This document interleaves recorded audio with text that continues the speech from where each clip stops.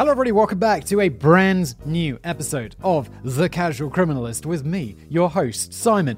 And in this one is the Titanic PCP incident. And I know nothing about this. What happens on this show is Callum will write me a script, I will read it. I often have no idea about these other than, the very big cases that we've all heard of. I've never heard of this. I'm thinking PCP. Isn't that hallucinogenic drug? And I kind of thought this was like, what's that one? The big famous one, like acid or whatever, or LSD. Not PCP. Or maybe PCP something entirely different, and I'm very mistaken, as we will soon find out.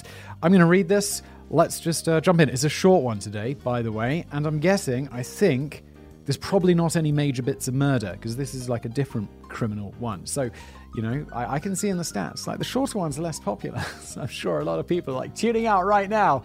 What else have I got to watch on YouTube or in my podcast app? Well, stay with me. Let's enjoy this together. Here we go.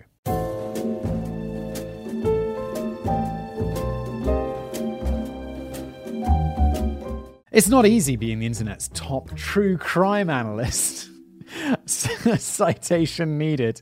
Yeah, it's like a wiki. You ever read those Wikipedia pages where it's like really talking up the person, and at the top it says like this article may have been contributed to by someone close to the source, and it's like, yeah, this person wrote it themselves and they talked themselves up big time, or their agents or their people did, or whoever. All those long hours spent dissecting cold cases. But life's not all about murders and disappearances. Sometimes you have to just take a break from all of that. And I don't know, go do drugs on a boat with James Cameron. That image is going to endure for 1,000 years, I think. And that's exactly what I'm talking to you about today. In this Casual Criminalist short, we'll be examining one of the most peculiar, unsolved mysteries in Hollywood history. Its victims, some of the biggest A-listers of the 1990s. This is the case of the great Titanic PCP spiking of 1996. Okay, so I have to say, rather understandably, I guess, I thought this was about the original Titanic and some sort of PCP incident. But I'm glad it's not, because that makes a whole lot more sense with my knowledge of drugs. I mean, I'm pretty sure PCP wasn't around. Were people like doing hallucinogenic drugs back in the day? Anyway. On set. In the late evening of August the 8th, 1996, the cast and crew of James Cameron's Titanic were well into their final stint of filming in Nova Scotia, Canada. After wrapping up this leg of the production, the plan was to travel down to the sunnier shores of Mexico, where the main set awaited a gigantic replica of the original ship. The last night was the culmination of 5 weeks of work, filming all those framing scenes where the elderly Rose goes hunting for the wreck of the titular ship. Kate Winslet, Leonardo DiCaprio were absent for this part of the filming, as they'd only be needed for the period drama part filmed in Mexico. Some big names who were in attendance included Bill Paxman, Susie Amis, producer John Landau, and of course, James Cameron himself. Since much of the filming needed to be done at night, the crew had become temporarily nocturnal, which meant stopping for lunch at midnight. The catering company brought in a nice spread, one of the perks of working on the most expensive movie ever made at the time. Reports of his fateful buffet mention Italian food, vegetarian dishes, and most importantly, great big pots of chowder. Some say it was lobster chowder, some clam, some mussel, but the one ingredient that everyone can agree upon was copious amounts of psychedelics. Just like my granny used to make it. That's right, somewhere out of frame, someone had decided to spike one of the pots of chowder, inadvertently kickstarting one of the weirdest Hollywood parties of all time. Over 60 members of the cast and crew unwittingly ate from the pot, including Cameron, with some even going up for a second helping. It's amazing. I mean, I don't want to be dark, but it's kind of surprising this doesn't happen more often, because it's got to be really easy to poison people, right? Like, thinking about it, like how you could just slip something in, although you'd kind of expect, like, this is a huge movie, that there'd be a bit more careful with security and stuff. But I mean, you're not feeding the president. It's not like every step is going to be watched and everyone's been background checked. It's just like a catering company, right? Anyway. Victim testimony. As Paxton later reported, it only took about 15 minutes after breaking bread for things to get all kinds of weird. After everyone got back to work, Cameron disappeared to go make himself throw up. With his head spinning, he got completely disoriented along the way. At first, he diagnosed himself with having something called paralytic shellfish neurotoxin. That's a kind of natural poisoning caused when shellfish accumulate high quantities of neurotoxins from microscopic algae. Serious business, and not what you need to hear when you're tripping balls. By the time the Academy Award-winning director finally found the toilet, threw up, then came back to the set, the whole place was empty. As he put it in a 2009 interview with Vanity Fair, I get back to the set and nobody's there. I'm standing at the monitors, near the camera, and the room is empty. It was like the Twilight Zone. The reason they'd all taken off was because dozens of the crew had started exhibiting the same symptoms. Not only the nausea, but also alternating waves of intense well-being and intense anxiety, which will sound extremely familiar to anyone who had an experimental phase at uni. I have never done PCP, and it doesn't sound very good. Well-being sounds great. Intense anxiety sounds like, well, I'm just paying for all that well-being, aren't I? Doesn't really seem worth it. As one of the on-set painters, Marilyn McAvoy, later told Vice, it was kind of like a combination of being high on marijuana and being drunk. I was functioning, I was reading magazines, it was like a dream. That sounds pretty great though, like being high and drunk at the same time. That sounds like a good time. That sounds a lot better than intense anxiety. Cameron found her and the rest of the cast and crew organizing themselves into two lines. One for people who felt fine, and one for anyone suffering from the giggles, a stomachache, or intense existential terror. Exactly, it sounds like great, you know? Yeah, I'm really happy, this is great. Oh no, I have intense existential terror. That sounds horrific. More and more people started leaving the okay line for the I'm probably very high line, where half of the people were weeping and the other half were in hysterics. This shouldn't be funny.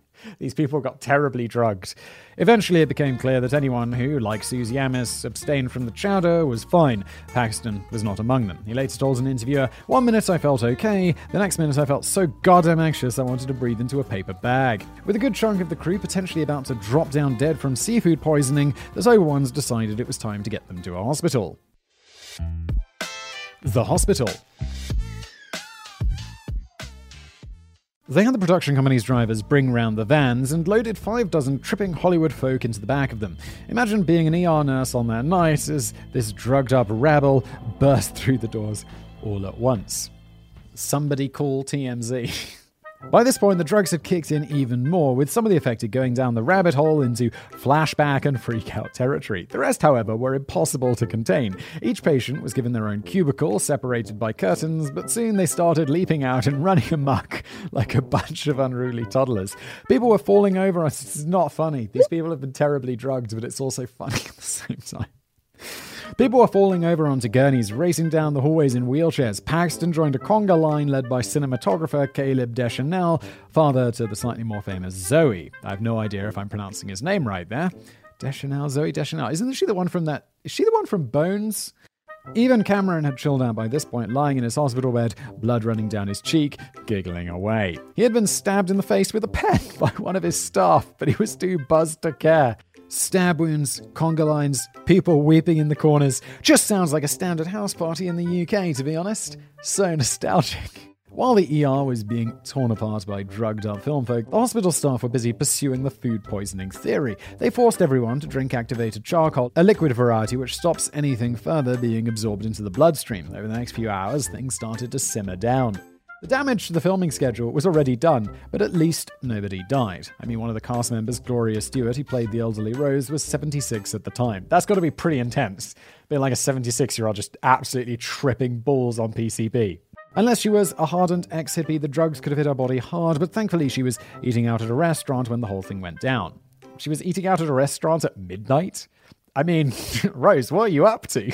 Paxman had already bowed out by the time the cups of charcoal were being passed around too. He told the director, "Jim, I'm not going to hang out here. This is bedlam. I'm going to wander back to the set and just drink a case of beer." Apparently that worked wonders, but I should add that neither I nor Bill Paxman is a doctor, and the NHS website does not list Carlsberg as a remedy for a bad trip. Carlsberg is a remedy to nothing, because it's awful, Callum. As for the rest of the afflicted cast and crew, a nice cup of disgusting charcoal, and some bed rest was all they needed. After that, they were right back on set the very next night to continue shooting, which must have been one of the worst days at the office imaginable. I don't know, does PCP give you a bad hangover? And just to comment there, charcoal is not that bad. I've had the charcoal in like pill form rather than liquid form. It's really good. Like if you got an upset tummy or something like that, it quite helps. I guess it just absorbs stuff. I have no idea. I just take it. It makes me feel better. Could be placebo for all I know. I'm not using it to soak up PCP. Suspects. By this point, the police had already been alerted to the incident. The toxicology report soon came back to reveal that PCP was to blame. Also known as angel dust, this drug can cause hallucinations, sensory malfunctions, and even violent behavior, like stabbing the director of Terminator 2 in the face with a biro, for instance. Talk to the hand. Now, as funny as the idea of a film set descending into giggling madness is, indiscriminately spiking dozens of people is still a pretty serious crime. Yes, no doubt. Because, like, 76-year-old Rose could have died, or all of these, this is not a joke. The police launched a full investigation. They compiled lists of everyone on set at the time, who was affected, who wasn't affected, who held a grudge, etc. In the end, they were unable to come up with any definite suspects and closed the investigation after 2.5 years. That's not to say it was a total mystery, however. The fact that the particular pot of chowder chosen was nearest to Cameron's table led some to speculate that it was an act of revenge against him. But who could it have been? Had Tom Cruise rappelled down from the ceiling as vengeance for missing out on the lead role? Can you imagine Tom Cruise in Titanic instead of Leonardo DiCaprio? That'd be so weird. But I can't imagine it. I can imagine it, but it doesn't seem right. And I don't know why. Maybe, but actually, there's a more likely candidate. Cameron is pretty certain that a certain ex-crew member was to blame. The unnamed suspect, some say a chef, was apparently fired just the day before over his unprofessional conduct with the catering company. A touch of PCP and the chowder would have been the perfect way to get back at both the production and the caterers all at once. In the end, it worked. The film company fired the caterers the very next day, suspecting that one of their people may have been to blame. That suspicion probably led plenty of the crew to bring their own ham sandwiches from there on out, but the caterers were adamant that the PCP was brought in by Hollywood folk. Whatever the case, the show went on. It did, because Titanic was made. Enormously successful movie. The Titanic cast and crew went down to Mexico, endured a host of other non-psychedelic setbacks, and scooped up 11 Oscars for their troubles, and nobody in Hollywood ever took drugs ever again. The end. It's not really the end, because there's a wrap-up right here. That brings to a close our retelling of one of the most unfortunate incidents in blockbuster history. Or fortunate, depending on your feelings about free PCP soup. I don't have a problem with drugs. That's fine. Do all the PCP you want. What I don't like is being drugged. When there were elderly people and children involved, though, you really have to question the judgment of the culprit. I, for one, will not be condoning the spiking of soups. Definitely not, Callum. We are not condoning that. I'm not sure why you'd bring it up as a point. Nor the consumption of angel dust. However, I do have a pretty banging recipe for LSD chicken balti. I'll leave a link in the description. No, you won't, Callum. This has been a short episode of The Casual Criminalist. I, as always, have been your host, Simon. Thank you to Callum for putting together this script. And I never thank Jen. Jen does all the music and the graphics if you're watching this show. So thank you, Jen, as well. And, thank you for listening or watching. If you are watching this show, smash the like button. Make sure you're subscribed if you're listening to it in its podcast form. Well, this is also a video show. It's also an audio show. You can leave us a review wherever you get your podcasts. Although Spotify doesn't support reviews for podcasts, which is frustrating. But anyway, thank you for listening or watching.